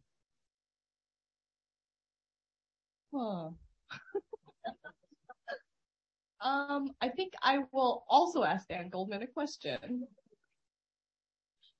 So we have a very socioeconomically diverse district and racially and ethnically diverse district. I think that very few people will have the luxury of being able to have the privilege that you do. And I think that people are probably wondering how you will be able to represent them when you don't know what they're going through. And I think that that's my question. How will you represent people who do not know what the 0.00001% feel like? Thank you, Eileen. I think it's a legitimate question, and it's one I've thought a lot about. In fact, the opportunities that I've been lucky enough to have are what have driven me to a commitment and a passion and a professional career in public service. As a lawyer during my career, I have had one client, and that's been the American people. I worked in the U.S. Attorney's Office trying to protect and defend our communities, our victims, and make sure that the system was level for everyone.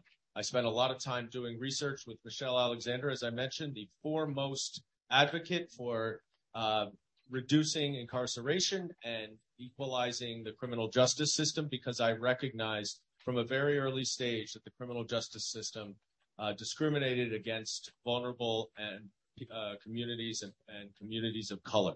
So I have spent my career focused on giving everyone, especially vulnerable communities, the opportunities that I have been lucky enough to have. And if I'm elected to office, I am beholden to no one. There are no special interests that will have any control over me. The only people that I will be advocating for are the people in this room and the constituents of this district. Thank you, Dan. Thank you, Dan. Okay, Yulin, can you give the mic to Liz Holtzman and choose your candidate? Go ahead and ask your question. I feel like it got more exciting, huh? Okay. I'm not going to ask you a question, Dan. You can breathe easy. We haven't talked much about crime here, and obviously one of the main factors in crime is gun violence. I have a proposal because I think that would deal with it. Many of us obviously favor a ban on assault weapons, reducing the size of gun magazines, making guns more safe, have safety features on guns, et cetera, background checks. So far, we haven't been able to get legislation.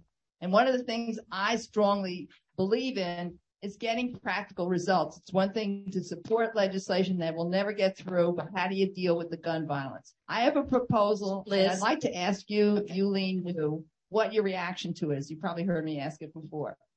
The state of New York, the federal government, and New York City all have the power to use their buying power to stop gun manufacturers from selling assault weapons, from selling excess guns into the market.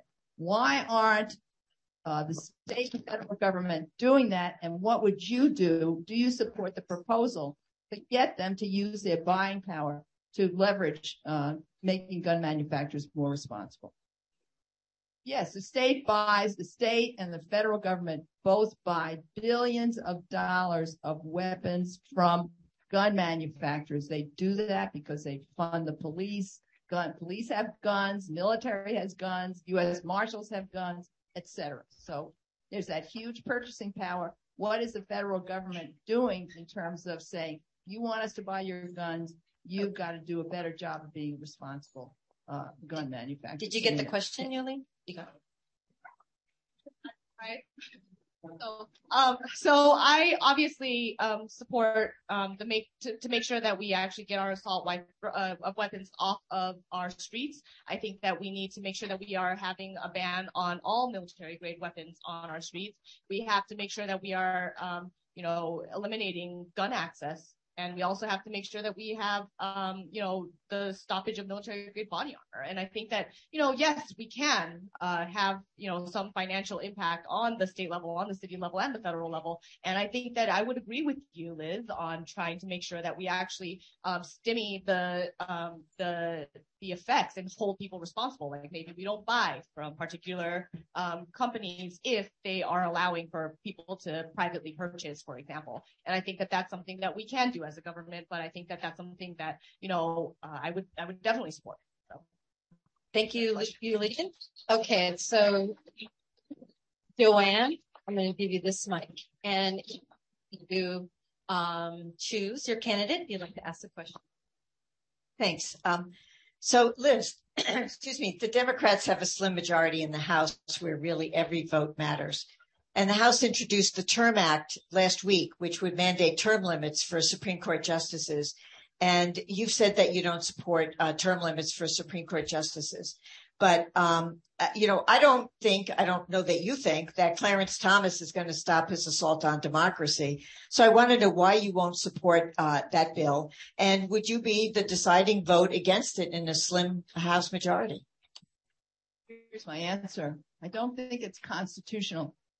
And just because it's got a good objective, I wouldn't support something that's unconstitutional. When I was in Congress, there was a big anti-Korean movement, and they were trying to hold some Korean witnesses in contempt of Congress. And when I found out the reason they were holding them in contempt, I said, I can't support this, even though what they did was possibly criminal.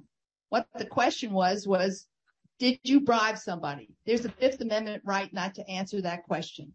And they took the Fifth Amendment and they were held in contempt.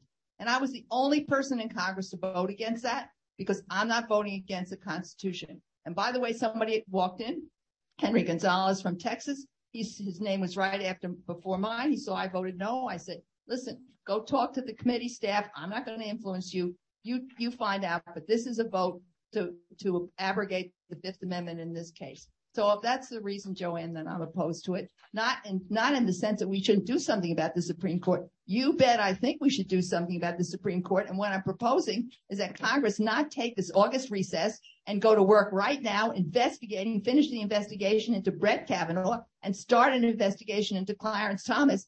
And they're not doing it. You got to ask that question. Why aren't they doing that? If I were in Congress right now, you bet I'd make them do those investigations. Thank you, Liz. Wanda? That was very interesting because that was my question. Liz, I think you're amazing, a trailblazer. So that was actually my question, that if you don't support expanding the Supreme Court, then what other options do we have at this juncture? Hey, Liz, back in the hot seat. That's a really good question. I didn't say I didn't support expanding the court. I think that is constitutional. I've said I support that. I'm not sure that that's going to pass. But that's why I'm proposing this as a practical solution, because Congress, the House of Representatives, has a majority of Democrats, which means that they can conduct investigations. And it's clear that the investigation of Brett Kavanaugh was cut short because they didn't want to find the truth. It's clear that something fishy is going on with Clarence Thomas. And my suggestion here is why not investigate those two members of the Supreme Court? I don't know what we'll find, but it's possible that they'll find a basis that would make it impossible for them to stay on the court. That could have an impact because one of the things, the objective of this measure, term limits, and the objective of the expansion of the court is to change the composition of the court. That's really what they're trying to do. And my approach could make that difference. I'm not saying it will, but it has one practical approach, but Congress wants to take the August recess. Thank you, Liz. Thank you, Liz. Oh, Dan, you get to ask the question now. Oh, I wonder who he is going to ask the question to. Well, I would just want to point out, I disagree with Liz that term limits are constitutional. The Constitution says that judges must have life tenure. It does not say that they actually have to sit on the Supreme Court. So as long as they are paid, they remain within the Constitution. But I want to switch to a different constitutional issue and ask Joanne a question.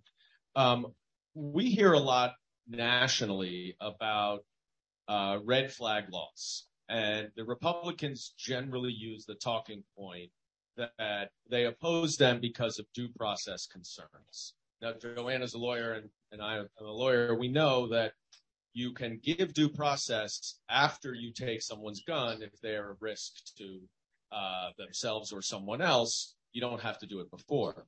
Joanne, I know that you were very involved in getting the New York red flag law passed, and I'm curious how you would address the federal argument against red flag laws and how your experience in getting that across the finish line in New York could apply to Congress. Thank you, Dan. Yes, I do think that we can do this nationally. And I would point out that one of the things I did when I wrote the red flag law was to ensure that there was due process every step of the way. I think it's important for people to realize that it's not a criminal procedure, it's a civil procedure. So there's no criminality involved. But if somebody is a danger to themselves or others, and you can demonstrate that, and every day we see these mass shootings, and it's very clear that these people demonstrated that they were a danger to themselves and others, that we make sure that we educate people about using the correct standard. But the easy solution is for everybody else in this country, every other state in this country, to copy my bill. Now the law since 2019. Thank you.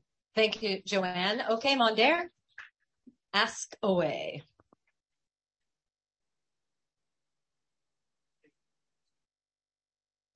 It's my bill to expand the court. I introduced it with Jerry Nadler in April of 2021 because I knew that we would find ourselves in this moment, not just because I knew that the court would overturn Roe v. Wade, but because the court already had a history of gutting the Voting Rights Act.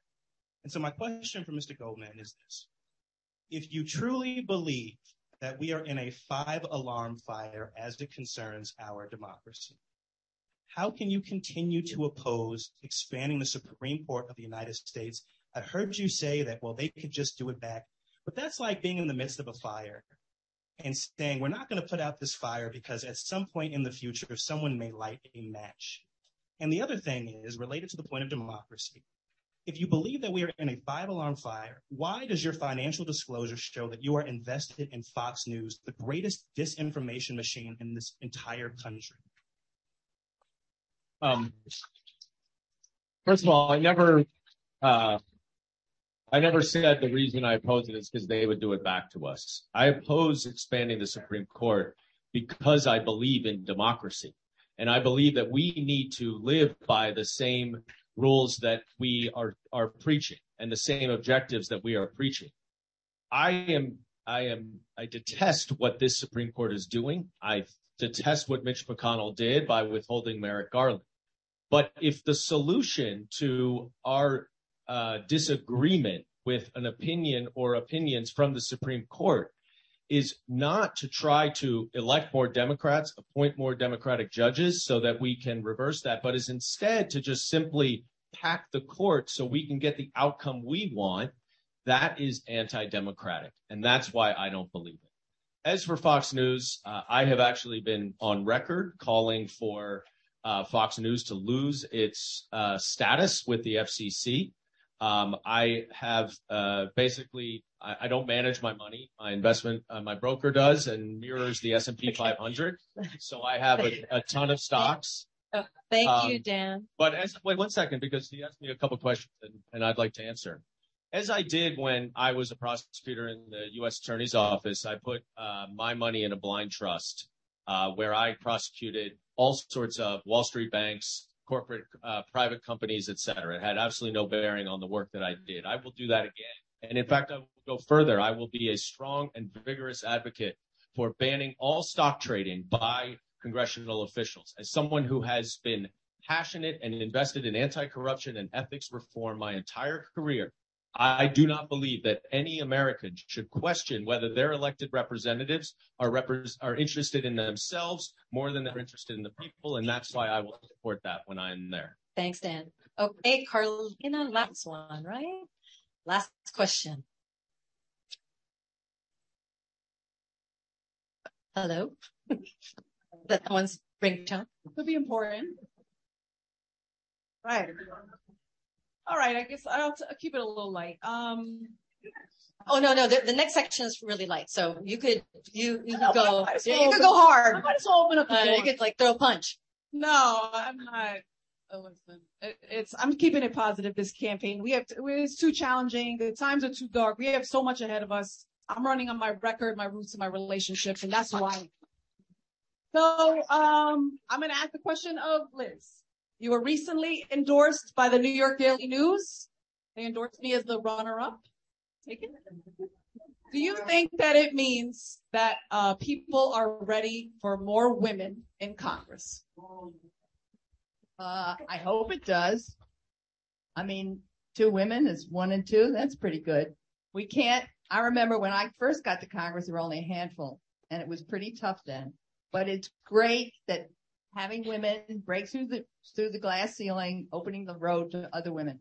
But we can't just stop at dealing with prejudice against women or discrimination against women. We see that there's too much bigotry in the society, and whether it's misogyny or ethnic basis or religion or whatever, sometimes people love to hate. That's why one of the biggest challenges we have as a country is this rise of white supremacism, the rise of racism, the rise of bigotry, and the efforts we have to make to combat it. And I think the example of giving women a chance who haven't had a chance before is one way of breaking that barrier. I remember when I was running for district attorney the first time, and people came up to me and they said, Liz, we love you and we voted for you for Congress, for Senate, but DA isn't the job for a woman. And so that became a very tough race. And after I won that race, and you would go to that district and go to Brooklyn and say, could a woman be DA? They would look at you like you were crazy. Of course they would say a woman could be DA. So every time you break the glass ceiling, it opens a path for somebody else. Thank you, Liz. That's a really important thing.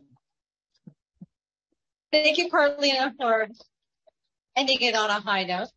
Okay, so next comes the fun round. It's called the lightning round. When you watch a game show. By the way, my game show appearance from like back in the 90s, actually someone found on some like vintage game show channel. I thought no one would ever see me lose.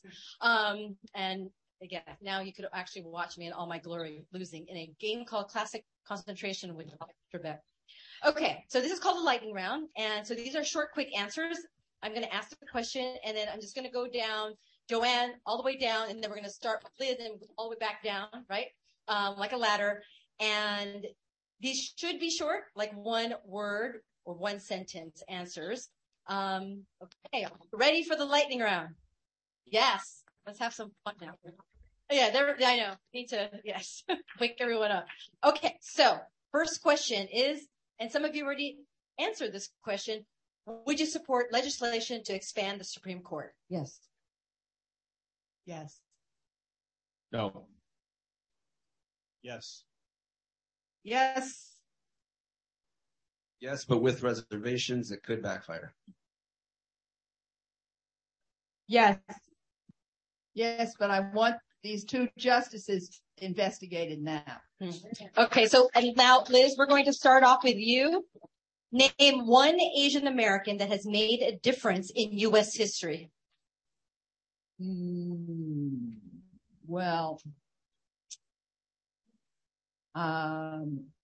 okay, thinking on his name, but the wonderful Secretary of Transportation, who was Norman Mineta. Yes, sorry. I served with him. He's a wonderful, wonderful man. And I loved him not because he was a decent and caring person, but because he was the one who introduced the act to provide reparations for Japanese who were interned. That was also an ugly part of our history, and that's something also we have to confront. Thank you. Yuli. There are so many I can name, but I will give my props to Mabel Lee from our very own district, who our post office is named after, and rode a horse down the streets of Chinatown in order to fight for the women's right to vote, which she didn't get for her entire life. Right. Now the question was, who is an inspiration? Who's your number 1 inspiration? Not inspiration that has made a difference in U.S. history. Not necessarily your inspiration. I want to keep it on a more local level. I admire and absolutely respect Jan Lee, who has been a tremendous activist in the Chinatown community. This is a man who always fights the good fight. He doesn't take sides based on passion. He takes sides based on reason. And he has been a fighter for the Asian American community, specifically in Chinatown, more than anybody I know. So he is one of my heroes.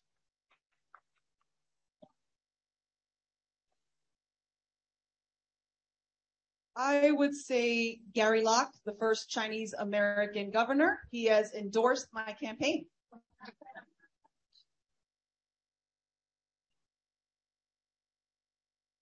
But I would say my colleague and friend and a real fighter for New Yorkers and a legislative leader in the Congress, Grace Meng.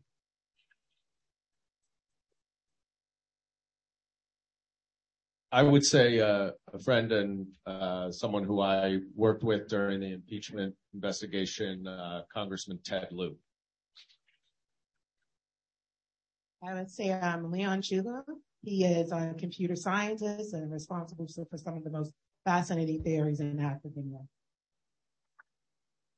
And I would say Senator Dan Inouye. I always had, in a way, that's what I thought, and then I thought I'd pay attention. Because he was one of the leaders in the fight to pass the Americans with Disabilities Act and was himself a member of the Senate with a disability. Thank you, candidates. And thank you for not saying Bruce Lee. And that's an inside joke for those of you who might have seen that news story when they actually recently polled people in the United States who they most admired, and they said Bruce Lee. Anyway, continuing. And now Joanne, do you think campaign finance laws need to be reformed? Yes, right now for U.S. Congress, we have really virtually none. Not really, that's not really true. But Citizens United was the single worst decision that the Supreme Court made that completely brought in this dark area of our country. So yes, we need to definitely reform campaign finance reform and do oversight. And I support Senator Whitehouse's Disclose Act. Absolutely. As someone here that used thousands of volunteers to petition for a statewide election, citywide election, and for Congress, we need to get the money out of politics, because I hear everyone say, I have all of these volunteers. Like, no, my campaign has volunteers because we did everything. All of this in 18 months, petitioned 3 times to get on the ballot. First is for mayor, second for New York State Controller, and then third for this congressional race with nothing but volunteers. And I'm so proud of the work that we did in City Council District 41, where we actually increased voter turnout by almost 50%. Yes, there's way too much special interest in the political system. I also support the Disclose Act, and I support public financing. So we need dramatic campaign finance reform. Yes, and I co-author legislation to do that. Yes, and I support legislation for more transparency. That's our money as well. Yes or no question, right? Yes. I definitely support campaign finance reform. I confronted the governor on it, and I was called a fucking idiot for it. And I will say that, it's really important to make sure that we have transparency in our fundraising and in how we are financed. And I think that goes to show for, all of my work. And I think that we need to walk our talk. I'm for campaign finance reform, and I think one of the worst Supreme Court cases, at least as bad, if not worse than Citizens United, was Buckley versus Valeo, which said money is speech. Money is not speech. As a result of that decision, people who are very rich can pay whatever they want for a campaign. We need a level playing field, and they stopped. We had expenditure limits on the first campaign finance bill, and the Supreme Court removed them. If we had expenditure limits, the special interests wouldn't have as much influence because you wouldn't be able to spend as much money and you wouldn't need their support. It would help our democracy. And instead, we'd have a Supreme Court that's stopped. Okay. So let's turn to a fun question. So let's start with Liz and go down the ladder again. What is, or where is your favorite restaurant in the district? And what is? Give us your Yelp review. No, okay, no, just a place. I love finding new restaurants, so I'm not going to just limit myself to that. I'll just say the wonderful thing about this district, it has wonderful restaurants, but that's true about New York City. Right now, I like Rucola, which is not too far from where I live, but ask me 2 weeks from now, and I'm sure I'll have some other one. And that's what's fun about this district. And thank you. Favorite restaurant? That's too hard Favorite to pick. restaurant. I'm a foodie. I will say Super Taste on Eldridge Street. That is my secret dumpling spot. I'm sorry.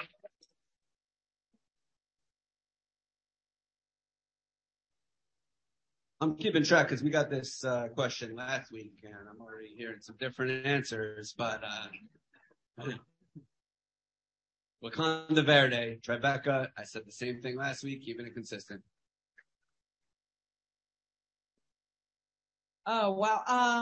I love Casadela, and I also love Hapki.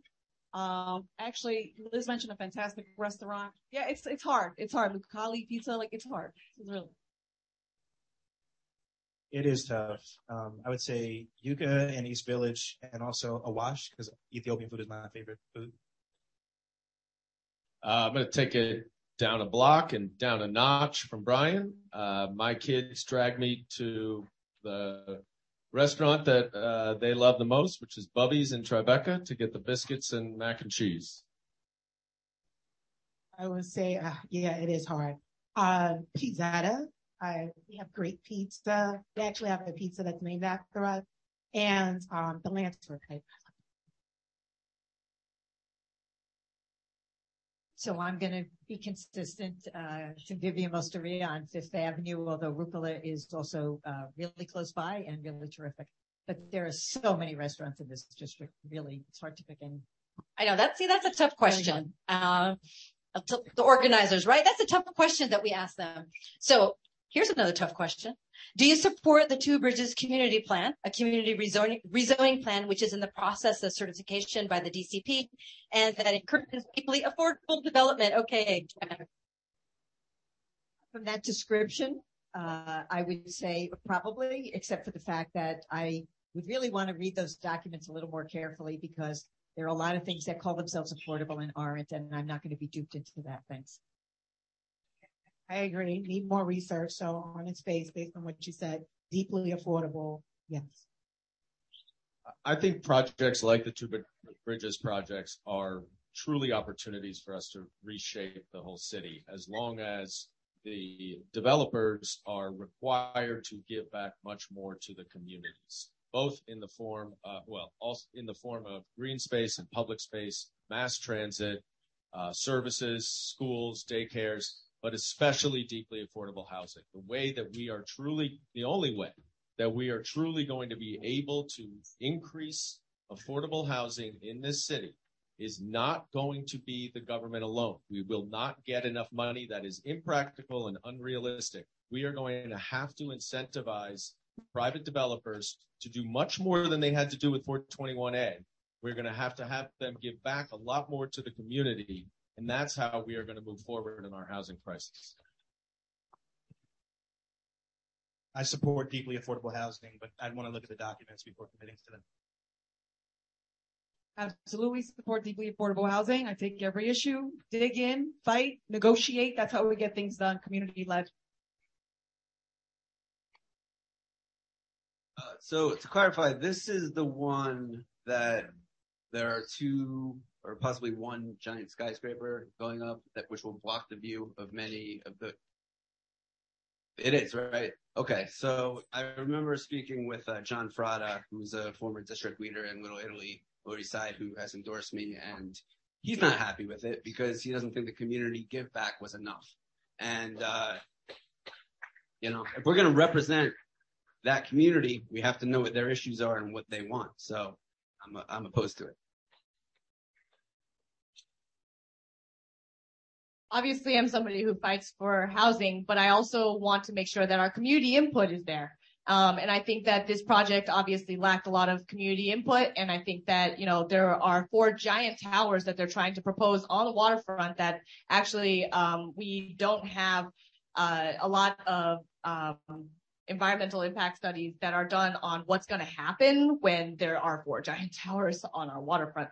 And since we all know that the resiliency issues are very real in our district, I think that we have to really think about that. And you cannot peel off the back of the senior building and cantilever a giant tower on top of it. And so I do want to say that we actually have some community heroes in the room. Tanya Castro, who has been fighting to make sure that her buildings are being protected. So I want to say thank you to the community folks here who are continuing to fight to protect their residents and their housing. So I actually am supportive of the Chinatown Working Group plan for making sure that we actually have proper zoning for our area. Thank you.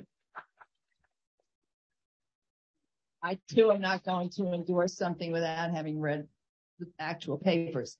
But I do want to say that it is imperative for the community to be involved, and the idea that that government is not going to solve the problems of housing. I don't know how one can say that, because the government is giving all kinds of subsidies, is allowing certain kinds of condemnation to take place, is doing all kinds of things. You can't extricate government from this. And if government is involved, then it needs to be playing a constructive role with regard to housing. It has to take into account the community, the environment, climate, and so forth. I don't know the details about this, but that seems to me to be crucial, because I've been involved with community opposition when the federal government wanted to tear up Ocean Parkway and take down the trees. And I stopped it with the community. Thanks, and that's Liz. the kind of congresswoman I'm going to be. So we're going to wrap it up with one last lightning round question. And it's just one fact. And we'll start with Liz. One fun fact about you that you would like to share with the voters here and also who are zooming in. One. Well, the funnest fact is that I love kayaking, which I haven't been able to do enough of this summer. But the one thing I've learned from kayaking, by the way, is that you can see climate change and the disaster of it up close, because if you kayak, you can watch the water level rise and the dead trees on our coastline. And the dead trees are a sign that salt is getting into the tree roots, which never were there before. So if anybody's going to close their eyes to the danger of climate, they're crazy. But the campaign is worth giving up the kayaking for this summer. Okay, Eileen. So I used to be a karaoke host on Bayard and Baxter and a bartender there. And I now, on East Broadway, they reopened the bar that I used to work at called Winnie's. And it's on East Broadway, just down the street. So I challenge everyone here to go and karaoke with me after all this.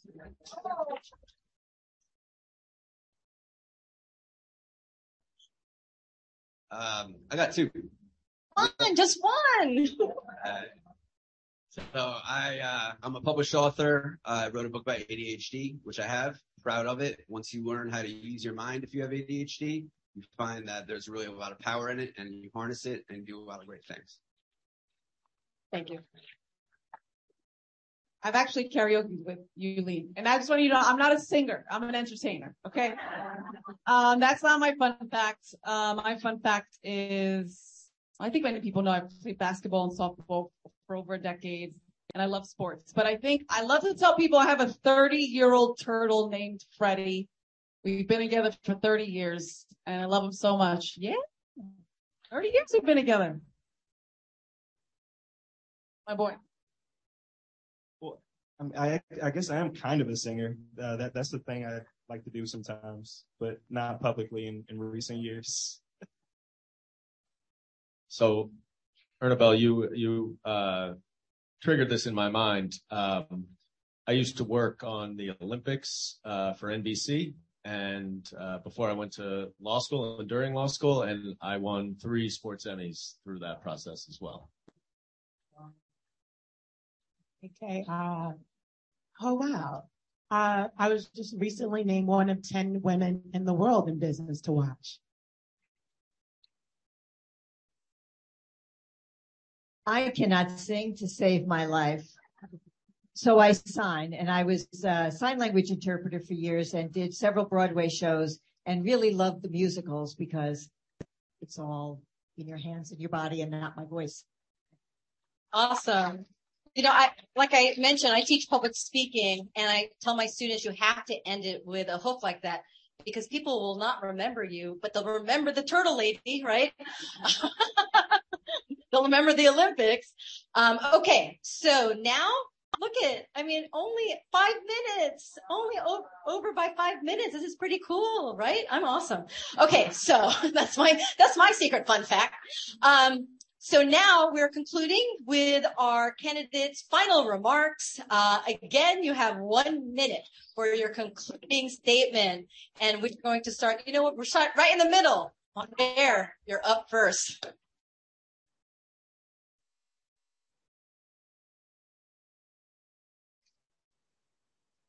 New York's 10th district deserves and wants, I believe, a progressive champion with a track record of actually delivering results. I have been that champion in Congress. I've already helped give billions of dollars to New York City for schools, housing, healthcare, and infrastructure. And I'm fighting to bring as many of those infrastructure dollars to Lower Manhattan and Brooklyn as possible. I've been leading the fight to defend our democracy and to protect the fundamental right to vote. I think we need bold, visionary leaders in Congress willing to do battle with Republicans and to push Democrats to fight harder for the things that we say we believe in. These are horrifying times, and this is no time for on-the-job training.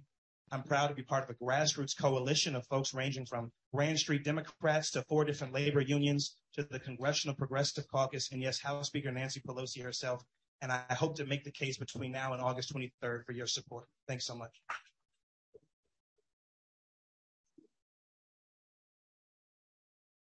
Well, I want to thank everyone for being here today. I'm really proud to be a product of New York 10 and to be an elected official. I will tell you, I think all of us agree that talk is cheap. I am someone who has taken bold stances. I don't back down when the votes are tough or the resistance is fierce. I always do what is right for my community, and that is my North Star and guiding light. I deliver. That's why I have the support of Congresswoman Nydia Velázquez, Congressman Adriano Espaillat, Borough Presidents Mark Levine and Antonio Reynoso, Council members Lincoln Ressler, Eric Botcher, and Alexa Aviles, the 504 Democrats, Voters for Animal Rights, Stonewall Dems, Jim Owls Democrats, the New York League of Conservation Voters, UDO, CODA, the Transport Workers Union, and 1199, the healthcare workers. But it's most important to me when I announced on June 1st was that I announced with community leaders, people who have made a difference in people's day-to-day lives. I did that. I want to keep building that coalition and include all of you here. Thank you for the honor and the privilege of serving. I hope to do that as your next Congresswoman.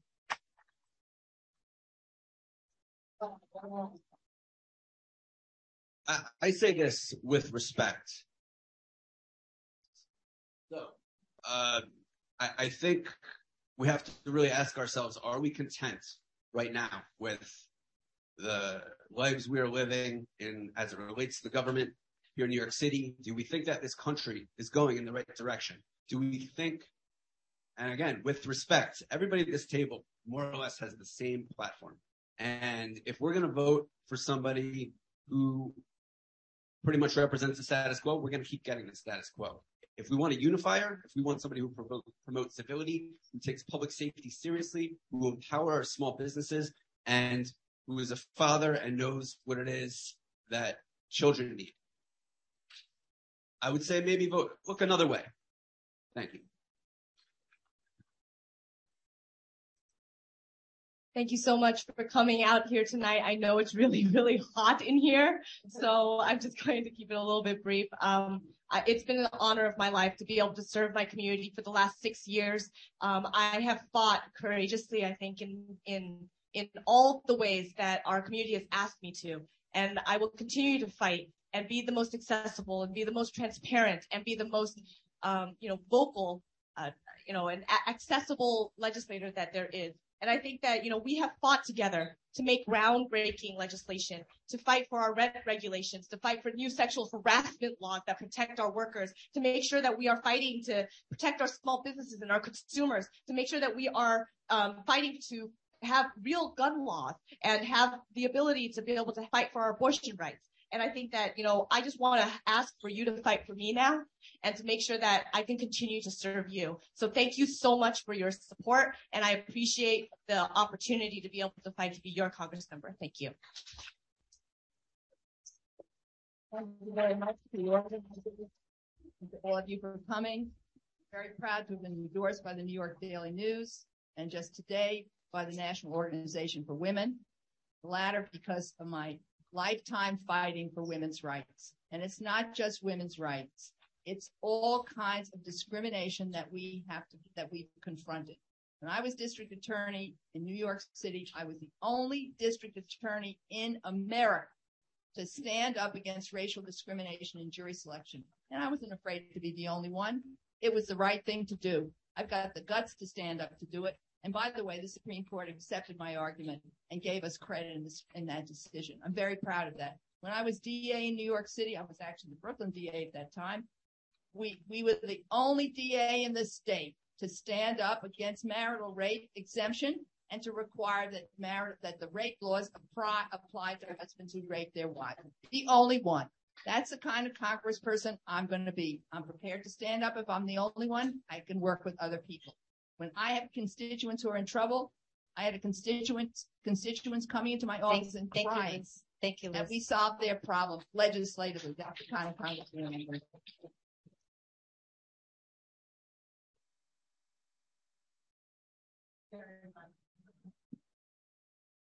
Okay, no, it just took a while. So thank you very much for coming out this evening. It is very hot, and I know you're all ready to go home. I'm Joanne Simon. I represent the 52nd Assembly District in Brooklyn, which was flooded in Sandy, and which holds the Superfund site here in District 10, which is the Gowanus Canal. At every level, I have stood up for community, whether it's about the affordability of housing and against displacement, whether it's about abortion rights. I'm a former abortion counselor, and we went to Albany and codified Roe versus Wade. We need champions to bring a reproductive justice lens and an environmental justice lens to what we do in Congress. Every day, voters come up to me and thank me for making a difference in their lives. That, to me, is the greatest endorsement of the people in my district who are supporting me. But I'm also supported, of course, by Assemblymember Glick, by Margarita Lopez on the Lower East Side, and by active Democratic clubs, including Lambda Independent Democrats in Brooklyn. Because I am a fighter, I have stood up to bullies before, the NRA, the Brooklyn Machine, the New York State Board of Law Examiners that gives out that bar exam test, right? Which is what my big case was about. So I have been there for community. I work with community and community-based organizations all the time in coalition. That is the way I have been a community leader, the way I've been a legislator, and the way I will be a member of Congress if I am honored to have your vote. Thank you. So what have I done as a regular person? I've reduced recidivism. I have coached and worked with first-generation college graduates, first-generation college students. I have helped young women beat teenage pregnancy. And why do I say beat it? Because it's incredibly hard to do that because of the policy violence that is responsible for so many barriers that, again, just stop folks from full economic participation. There are young men right now that are playing overseas. When I first started working with them, they were not even playing on my high school team. I've been in the communities for years, coaching people through adversity. And I'm saying that as a representative of the people, we have an opportunity to send someone to Congress that understands the unique needs of the individuals in our most vulnerable communities. Thank you. Thank you very much, and thank you everybody for your attention throughout this forum. As I mentioned before, I have 5 children that I'm raising in this district, which really means 2 things. 1, I haven't gotten a lot of sleep for the last 17 years. And 2, I am genuinely very concerned for their future, for the future of this planet, for the future of this city, and for the future of our democracy.